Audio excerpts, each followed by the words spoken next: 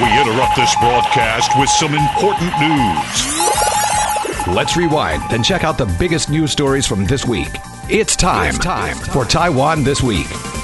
Good evening and welcome to Taiwan This Week with me, your host, Gavin Phipps. And I'm joined in the studio this evening by Brian Hugh. Thanks for having me. And Ross Feingold. Good evening. Tonight we'll be discussing concern that some local media outlets are taking their editorial lines from Beijing, a party and a speech in New York as President Tsai Ing-wen made a brief stopover in the city on the way to the Caribbean, Taiwanese fraud suspects nabbed overseas being back in the news, moves by the Railways Administration to improve its handling of incidents of crime, and news that a retired entertainer will be walking away from slapping the culture minister in public in the face without, well, facing any charges. But we'll begin with Kaohsiung Mayor Han Kuo-yu being pronounced the winner of the KMT's presidential primary on Monday. Han received 44.8% support in the KMT's opinion polls, ahead of his closest challenger, former Honhai chairman Terry Guo, who received 27.7% of the ballot. Former New Taipei City Mayor Eric Ju placed third with 17.9% of a support rating there, while former Taipei County Commissioner Zhou Shiwei got 6.02% support, and Sun Yat-sen School President Zhang Ya-zhong had a 3.5% support rating in the primary polls. Now, the KMT was set to announce the party's primary poll winner at a press conference, which was slated for 11 a.m. on Monday. However, the party opted to bring forward the announcement by some 25 minutes, as news of Han's victory was already leaking to the local media. Now, reports have been saying that Han's primary victory could result in a major shake-up in the party's power structure, breaking up the long-standing power structure traditionally dominated by the party's elite and squeezing out some of the party's more conventional old guard. So, Ross, Han won, much to jubilations of a certain population, but not very jubilations of the other part of the population. Well, based on a lot of the polling, and we all know that some or many polls in Taiwan could be undependable, but if we look collectively at the direction of a lot of the polls in the weeks preceding the actual KMT party poll, most results were indicating that Han was in a good position vis-a-vis his opponents in the Kuomintang primary, as well as based on the structure of this particular poll. So we shouldn't be surprised that Han won this poll. And it's partly still this enthusiasm that Han's supporters have coming out of his successful mayoral election last year. And also, to be fair, we shouldn't just say that Han was great or that the whole primary system was poor or poorly designed. And there's some arguments you could make about that. But we should also consider who his opponents were and how they performed during the last few weeks or months of this primary process. And were they able to make the sale to the public? And keeping in mind this was a poll of the public. It was not a poll only of registered Kuomintang party members. So did Mr. Zhu or Mr. Go, notwithstanding Mr. Zhu's previous experience in politics, Mr. Go's experience in business, we're talking about two people who are very well known to the public, did they make the sale to the public? Not only is the answer no, but given the large margin of victory for Han, obviously they did a very poor job of campaigning. And Brian, what about these reports of a possible shake-up in the KMT because of Han's victory? Yeah, it is quite interesting. He is a very unconventional candidate, and he has actually the backing from members of the public that he actually doesn't need to depend on the party to some extent. I mean, definitely when he is campaigning in 2020 presidential elections, he will need to depend on the local networks of the KMT to campaign and canvass and so forth. But he also has fans that are not explicitly KMT party supporters. And also, it is interesting because he did run for KMT party chair in 2017. He has ambitions at shaking up the party, and I think he's had that for a while. I think there's also concern that he might appoint, for example, Tsai Ing-wen, the head of Want, as potentially the KMT party chair if he doesn't become the KMT party chair himself. He definitely will have an influence on the future leadership of the party going forward. This is something that Terry Go tried to bank on when he was trying to campaign against Han, to claim that Han will be disruptive of the KMT. But it is a poll of the general public, and I think that did benefit Han. I think a lot of Han's opponents, too, they just came in kind of too little, too late, particularly where Terry Go is concerned in terms of the advertising he put in and trying to outreach to the public. Like he could have really put much more effort into that much earlier rather than have spent a large amount of money in campaigning near the very end. And what about the old guard in the KMT? Ma Ying-jeou, Udini, etc., Ross? What do you think they're thinking? It's certainly fun to throw out phrases like old guard, heavyweights, and all these other cliche terms that English speakers sometimes use when describing either the Kuomintang or the Democratic Progressive Party. Another one is the deep green or the deep blue. So we got all these cliche phrases, which I am not a personal fan of using. So you talk about someone such as my Joe. What does he want most? Does he want to retain some influence? Well, maybe, but the guy was a president for 2 terms. I think what he wants most is that a Kuomintang candidate wins the election and that a DPP candidate does not. So whether or not Mr. Ma likes Han very much or has an intense dislike for Han, it doesn't matter because he ultimately either will support him or lukewarm support. I mean, he's not going to say, like, don't elect Han Kuo-yu because he's going to upset the internal party structure. And I think the same would apply to Chairman Wu. I mean, Chairman Wu has tried to play it safe during this primary process. So, I mean, once it was clear that he was not a viable candidate because the public polling when he was when asked, do you support Wu Doni as the KMT candidate, was dreadful, single digits. So he knew fairly early in this process that he couldn't be a viable candidate, so he didn't run. But then his next goal was to maintain his status as party chairman. And I wouldn't necessarily say he tried to play a kingmaker, but he tried to be a friend to all and guess correctly at times who would win this process. So ultimately, either he's going to remain as chairman and he'll support the candidate enthusiastically and hope that the candidate wins and that he can maintain his chairmanship of the KMT afterwards, or if they continue to implement their past rule that the president should simultaneously be the party chairman, and if a Kuomintang candidate wins, he'll be out. And if the Kuomintang candidate loses the election based on past precedents for Taiwan politics, he would have to step down as well. So ultimately, he's going to support the Kuomintang candidate. He may or may not keep his job. And if he's not the KMT chairman 2 months from now or 8 months from now after the election, ultimately it's irrelevant. The Kuomintang will still be here, and there'll be a bunch of other people killing each other internally over at the Kuomintang to try and run the party. So I wouldn't put too much focus on Wu Doni's future or even Eric Zhu's future. I mean, there was some media reports in the last few days, and this keeps with the theme that you're asking about, Gavin, the future of the party. Han Kuo-yu wants to kick out a whole bunch of old guard people. And Eric Zhu's been around the party for a while. Right? He's had a number of politically appointed jobs as well as elected jobs in the central government and in local government. Was the party chairman for a period of time and the presidential candidate for a period of time in 2016. But this media report said he joined the primary process with the ultimate goal of being the legislative UN speaker. So he's hoping to be on the party list for the non-constituency LY seats, and because he's a good guy and he was the candidate 4 years ago and everybody sort of kind of likes him and he didn't win this time, so we feel bad for him and he knows that. So it was all a plan by him to become the LY speaker if the Kuomintang wins the majority. My point here is, you know what? It doesn't matter. If that's not in the cards for him, if Han Kuo-yu doesn't want it to happen, it doesn't happen. He's still going to campaign for Han Kuo-yu. He still hopes that Han Kuo-yu wins the election because it's not like Eric Zhu wants the DPP to win the presidential election. Ultimately, I think these people care more about Taiwan's status and, from their view, the Republic of China and 92 consensus, and using that as a basis for really. I think we have to give these people some amount of personal credit, and we may not agree with their views. I'm sure Brian doesn't, but I think ultimately they want their first goal is that a Kuomintang candidate wins, and whether or not they get some jobs afterwards, these people will survive. The Kuomintang will survive with or without them, and I don't think it's necessary to focus too much on those issues. And what about the youth vote, Brian? Will Han Kuo-yu bring in the youth vote? Because of course Eric Zhu centered his campaign on young people. That's right, which is quite unusual. And Eric Zhu did seem to have the support of young people within the KMT, which I thought was also unusual. Han's support among young people does seem to be receding anecdotally.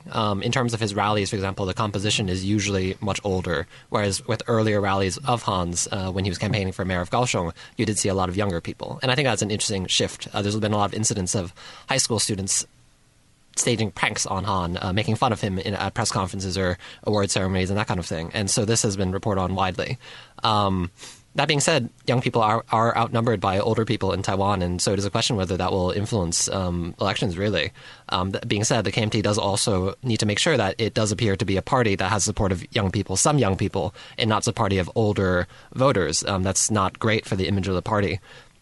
Well, it seems like Zhu tried to get the support of the younger voters by changing his hairstyle and wearing his eyeglass frames and wearing T-shirts with jackets. Style. Yeah, Mike has tried to do that as well after notably in the past few years, tried to have more support from young people and outreach more to young people. By changing his fashion?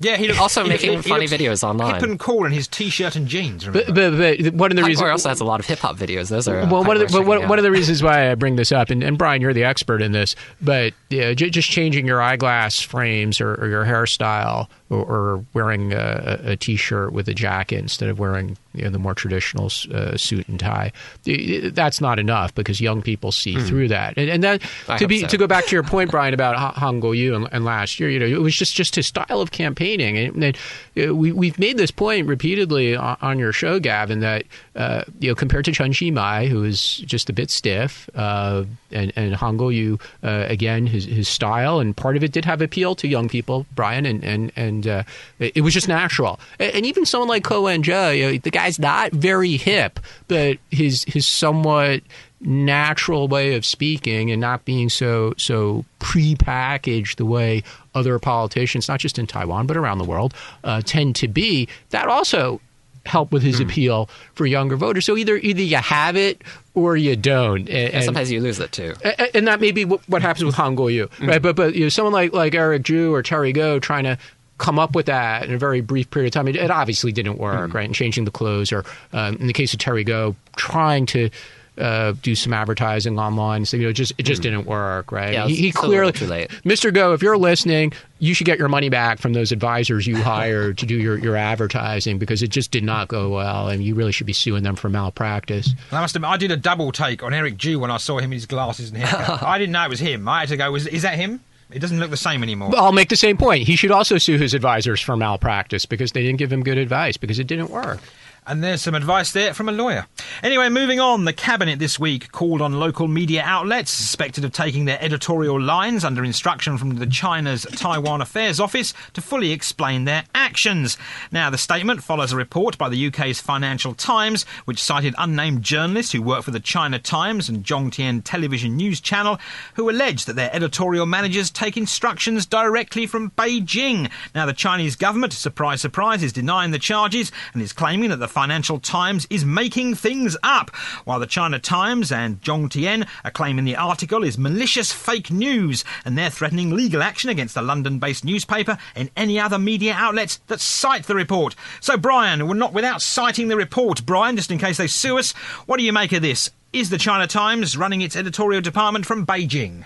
This has actually been rumored for some time. This came up previously with a member of the National Security Bureau stating that he had heard that some media outlets in Taiwan were seeking Chinese approval before running stories. And so now it has exploded into the news because of an international media outlet reporting on it, citing these unnamed sources within the China Times. And the pro-China bias of the Wanwan Group is well known. The chairman of the Wanwan Group, Tsai Ing-meng, has made no secret of the fact that his interest in acquiring media outlets is to promote pro-China views in Taiwan. And also the Wanwan Group is quite litigious against critics. They currently, or at least threatened to have a suit against the Apple Daily for reporting that they are taking money from the Chinese government directly.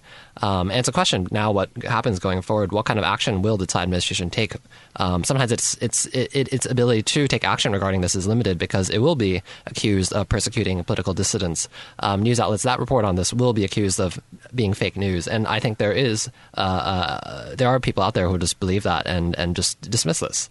It does have more credibility coming from a national media outlet, but that also remains to be seen if people accept this. Absolutely pathetic, Gavin. As Brian said, this has been in the news for a long time. Those of us who work in the media or have good relations with media people know about this, but the public knows about this as well because, as Brian said, it's been widely reported. So none of this is a surprise. The government agencies, as Brian said, have been looking into this for a long time, probably even in the Ma administration, they would look into this because there was potential for violating either laws or regulations, not just on the national security side, but on the broadcasting side as well. And of course, this Tsai administration, ever since they took office in May 2016, now 3 years have been looking into this. So this is not new. It's not even new in English language reporting. I don't know, Brian, if you've written about this in your publication, but this is not new even in English language reporting. It may be new for the Financial Times, so good on them for the Financial Times for covering this issue, but it is not new.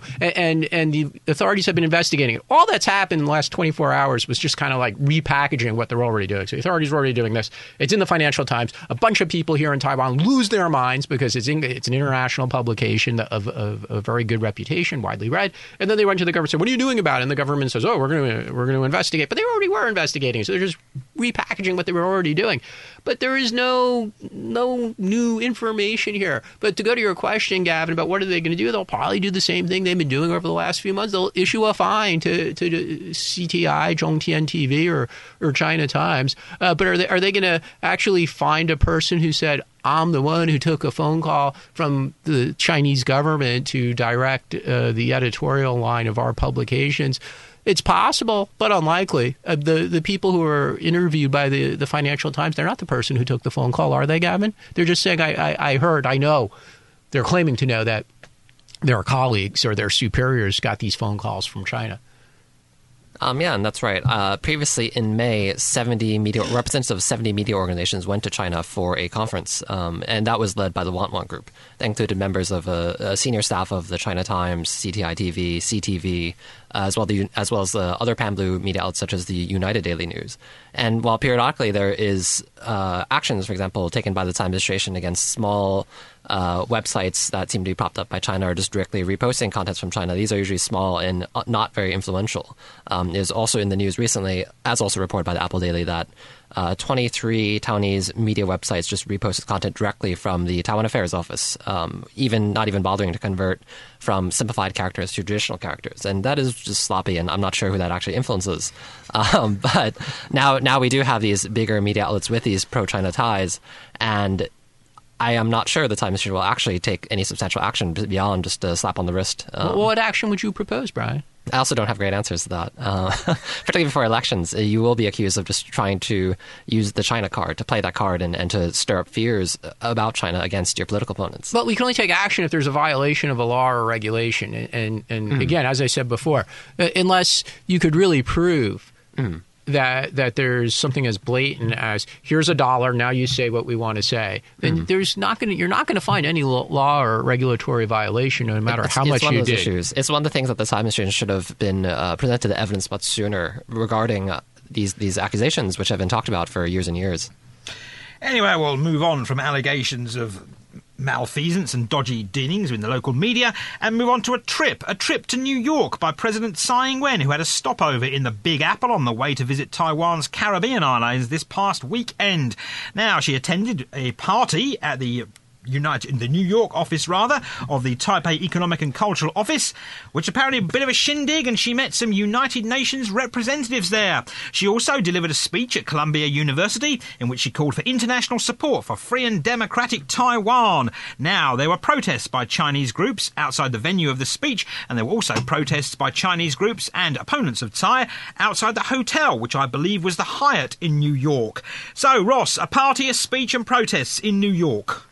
Well, people always want to claim that it's a breakthrough. So meeting with the UN representatives of the countries that maintain formal diplomatic relations, meeting with those UN ambassadors in New York, it's a breakthrough.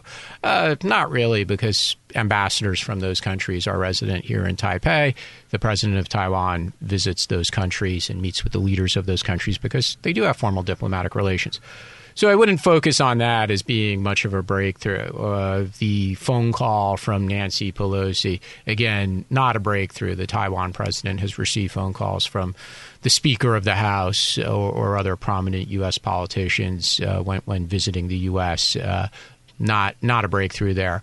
Visiting New York, not a breakthrough. Making a speech at a prominent university behind closed doors. A closed-door speech, in fact. Although the content was immediately released, so it wasn't really closed door.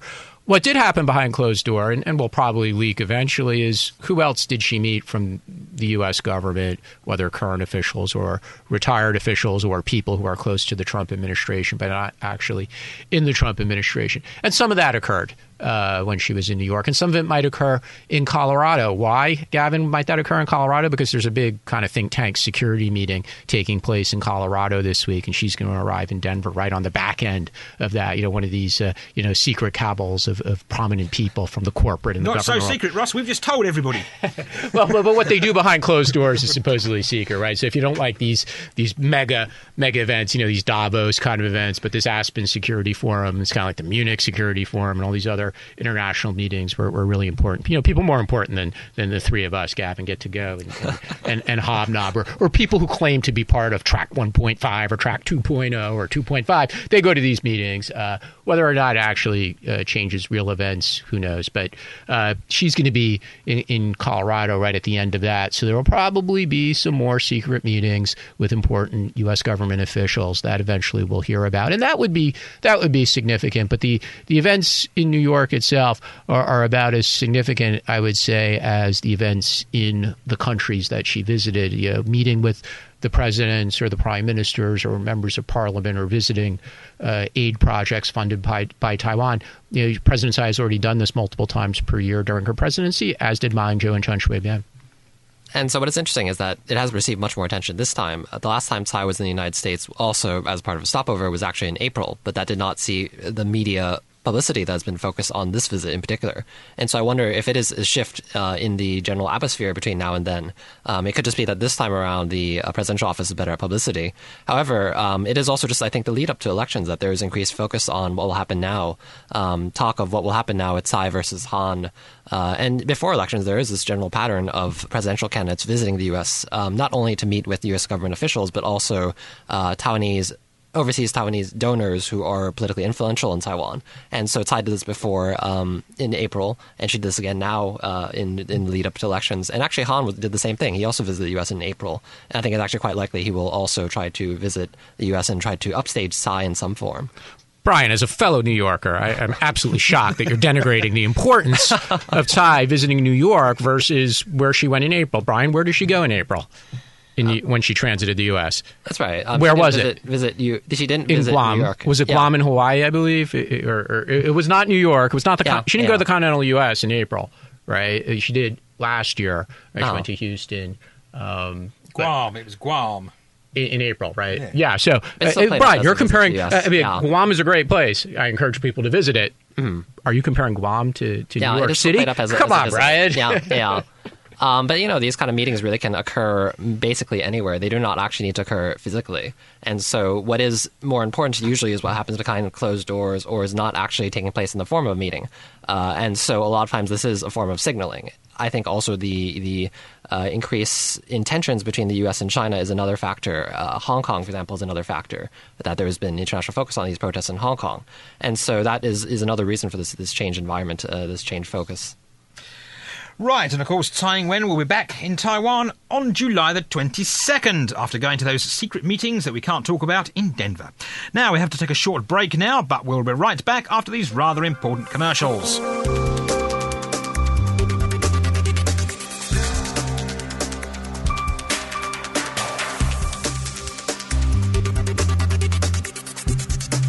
Welcome back to Taiwan this week, and Taiwanese telecom fraud suspects were back in the news as the Ministry of Foreign Affairs thanked the Czech Republic for providing subsidiary protection to 8 Taiwanese fraud suspects who were detained in Prague rather than being extradited to China as Beijing had requested. Now, the Foreign Ministry says the Czech government has shown moral courage and pragmatism in protecting the rights of the Taiwanese nationals and refusing China's request for extradition. Now, the 8 Taiwanese were arrested in Prague in January of 2018, and they were accused by Beijing of defrauding Chinese nationals in their home country. Now, that comes a week after South Korea repatriated 22 Taiwanese nationals convicted of telecom fraud there back to Taiwan. Different cases, though, Ross, of course. The Korea one was hailed as South Korea stands up to Beijing, when in fact that wasn't really the case. It was also hailed as South Korea is doing a favor for Taiwan, which was completely untrue. So the people who came back from Korea to Taiwan Taiwan. They had done some jail time in Korea, and at the end of the jail time, they were sent back to where they came from, Taiwan. Very different than some of these other countries where the accused Taiwan suspects were not tried or put in prison in those countries for very good reasons. In some of those cases, or most of those cases, there was no evidence in those countries other than the fact that the person was sitting there, they were living there, or a bunch of people, was a call center. So very, very distinguished situations where in those other countries they say, hey, we can't put this person on trial here. We don't have the evidence. We don't have the victims. We're not going to bring all the evidence from China to our court. We're not going to bring the victim from China. The crime occurred in China, so we'll send the person to China. And some of those countries actually have extradition treaties. So when you have an extradition treaty, there'll be very specific bases to object to the extradition, which the Taiwanese suspects and their lawyers would have tried, and they failed. The most logical argument to make would be to say, notwithstanding the extradition treaty, as a matter of public policy, on a human rights basis, this is an inherently unfair, not impartial court system because it's controlled by the Communist Party. It doesn't reach globally recognized standards for the administration of justice, etc. That appears to be what happened in the Czech Republic, where protestations were made to the Czech government. You cannot send these people to a judicial system that is just inherently bad, and that seemed to win the argument with the Czech government. It obviously didn't win that argument didn't work with other governments that have repatriated Taiwan suspects to China. But the Korea situation was different because Korea, for whatever reason, said we have enough evidence. We're going to put these people on trial here in Korea. We're going to put them in jail. And when their jail sentences are over, just like any country that has put foreigners in jail for whatever reason, Gavin, I hope that never happens to you here in Taiwan. But if it did, at the end of your jail sentence, where would they send you? They would probably send you back to the UK. They give you a plane ticket and tell you to leave. I'd get a good lawyer. I'd ring you. Well, now we know who to ring in case any of us commit telecom fraud, which hopefully doesn't happen. Yeah, it will get played in the media, however, as the tide is turning, that the international community is now standing up to China, and that perhaps in the future, Taiwanese telecom fraud suspects will be sent to Taiwan instead of China. And we only have this one case of the Czech Republic, and as was mentioned, South Korea is not exactly the same case. At the same time, it is questionable what will happen in regards to increasing tensions between particularly Western countries and China with the U.S.-China trade war and so on. Will other countries actually follow suit on this? I think it is an open question. That being said, it will also not surprise me if countries just continue to deport telecom suspects to China, because that is the international practice. Spain, of course, being the big one recently. Yeah, that is right. But also just in terms of sorry to interrupt, but that's one of those more distinguished situations, because Spain actually has an extradition treaty with China. So when you have an extradition treaty, you're starting with a lot of presumptions. You have to keep in mind Spain is generally considered a member of the family of Western democracies. So they would have gone through all their internal government processes to review the viability or the logic or the fairness, whatever words you want to use, the politics of entering into an extradition treaty with China. And eventually they did, according to their own internal procedures, to enter into treaties, they did so. So when China comes to them and says, you got to enforce the extradition treaty, we've identified some people in your country that are wanted by us. And according with the treaty, here's the evidence that we need to provide you. Now detain those people and send them to China.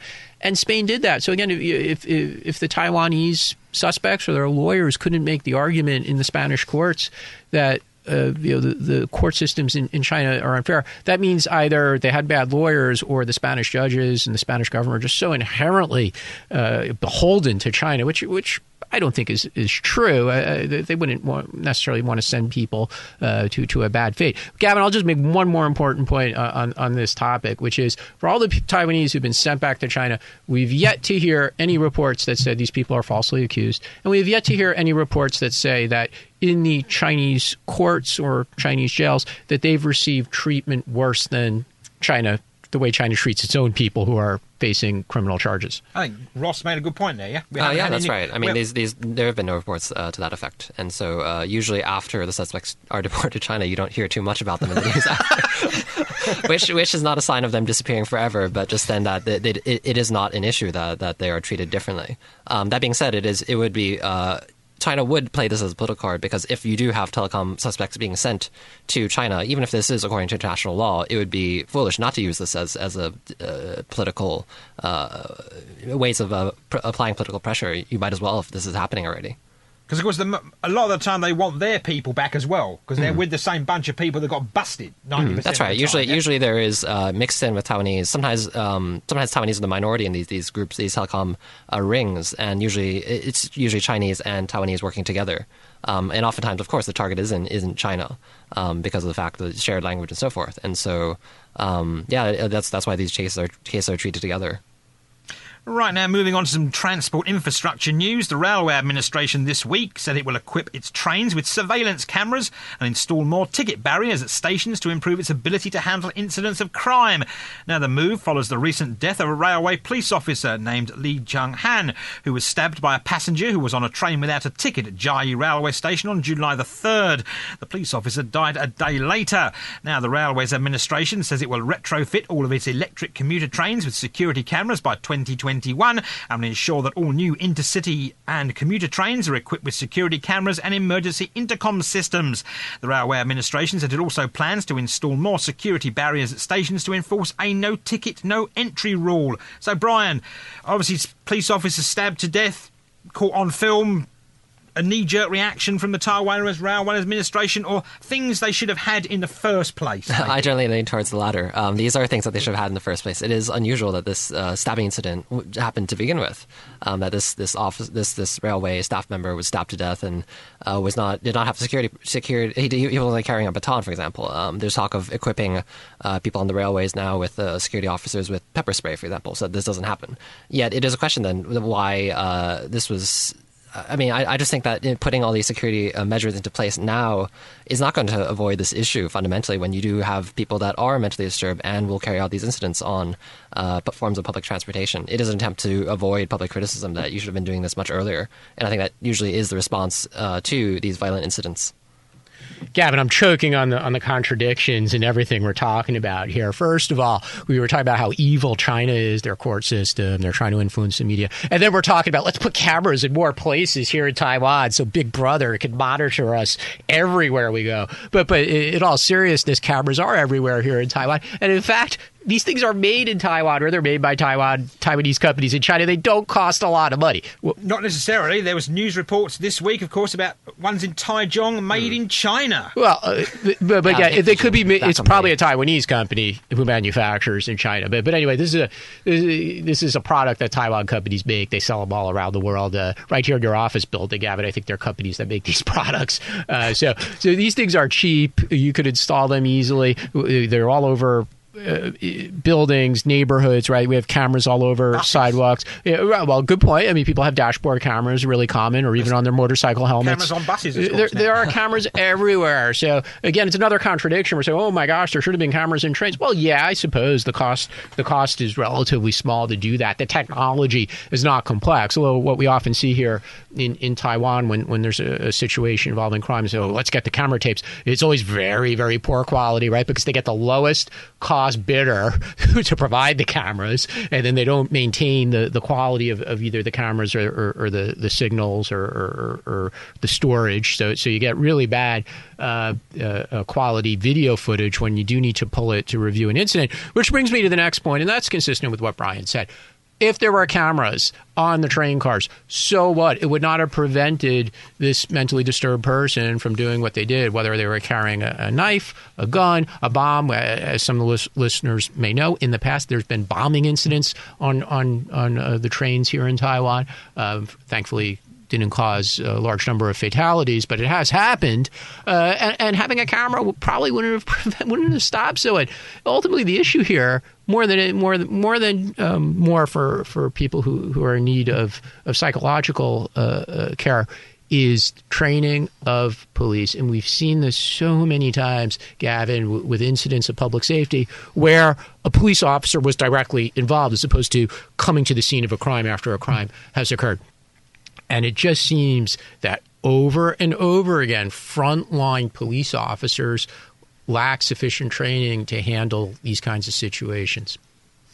Right, and finally, before we go today, we're going to stay in some legal news because Ross is a lawyer, and I thought he was going to give us his number earlier when he kept talking about helping people that got busted, but he didn't.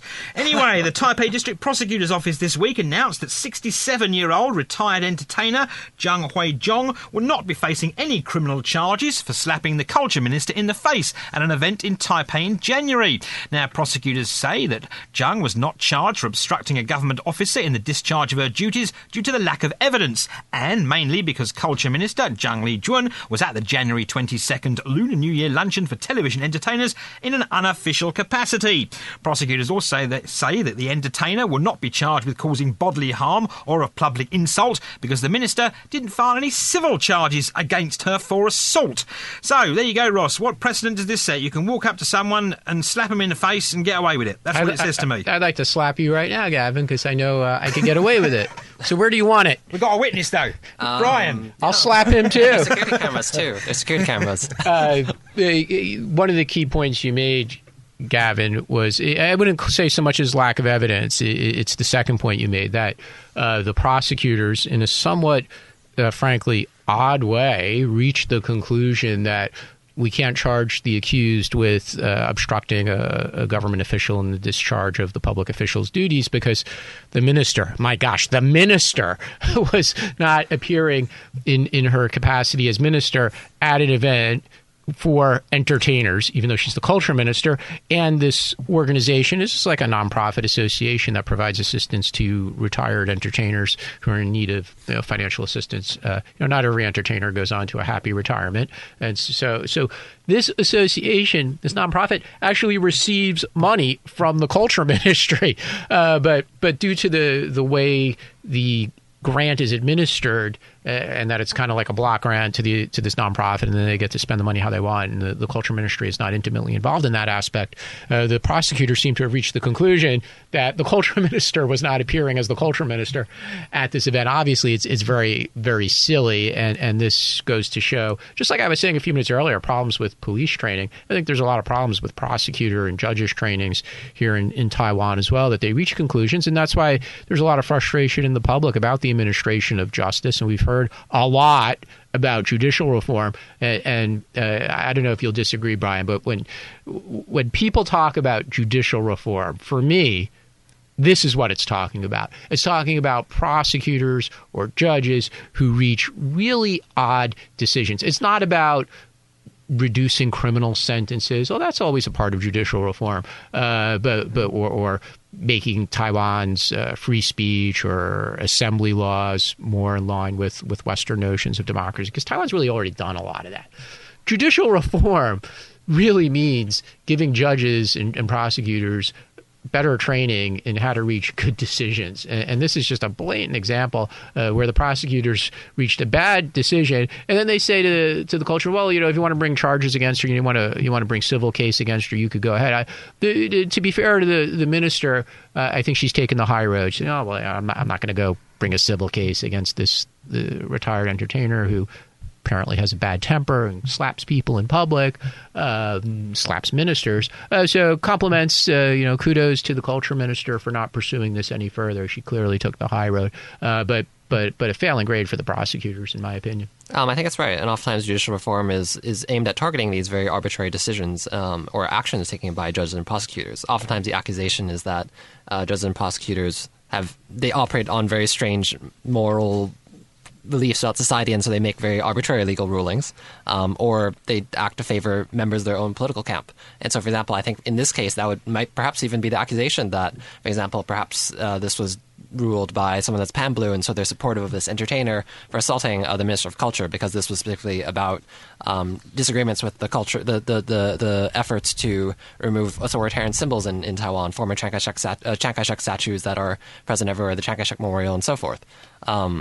Well, I'm just going to I have to vehemently disagree with what Brian said, because to me that's exactly what judicial reform to me is not. There's no evidence whatsoever that the prosecutors are pro Chiang Kai-shek or pro-Kuomintang or pro-authoritarianism, and that's why they reached the decision that they did, because they thought, like, hey, the culture minister deserved to be slapped for advocating the removal of Chiang Kai-shek symbolism, and we support the lady who did it. There's no evidence that that's why the prosecutors made their decision, Brian. Come on. It's clearly just a bad interpretation of the laws. And of course, Brian, if the president or the premier pops out to the local 7-Eleven to buy a can of fizzy pop in the afternoon. Well, they're not there in official capacity. Are they in there in official capacity, or are they in just a regular Joe Blow capacity because they want a can of fizzy pop? That's actually a really good point, Gavin. It's just very strange. Because when you're I would say when you're a minister or the president or the premier,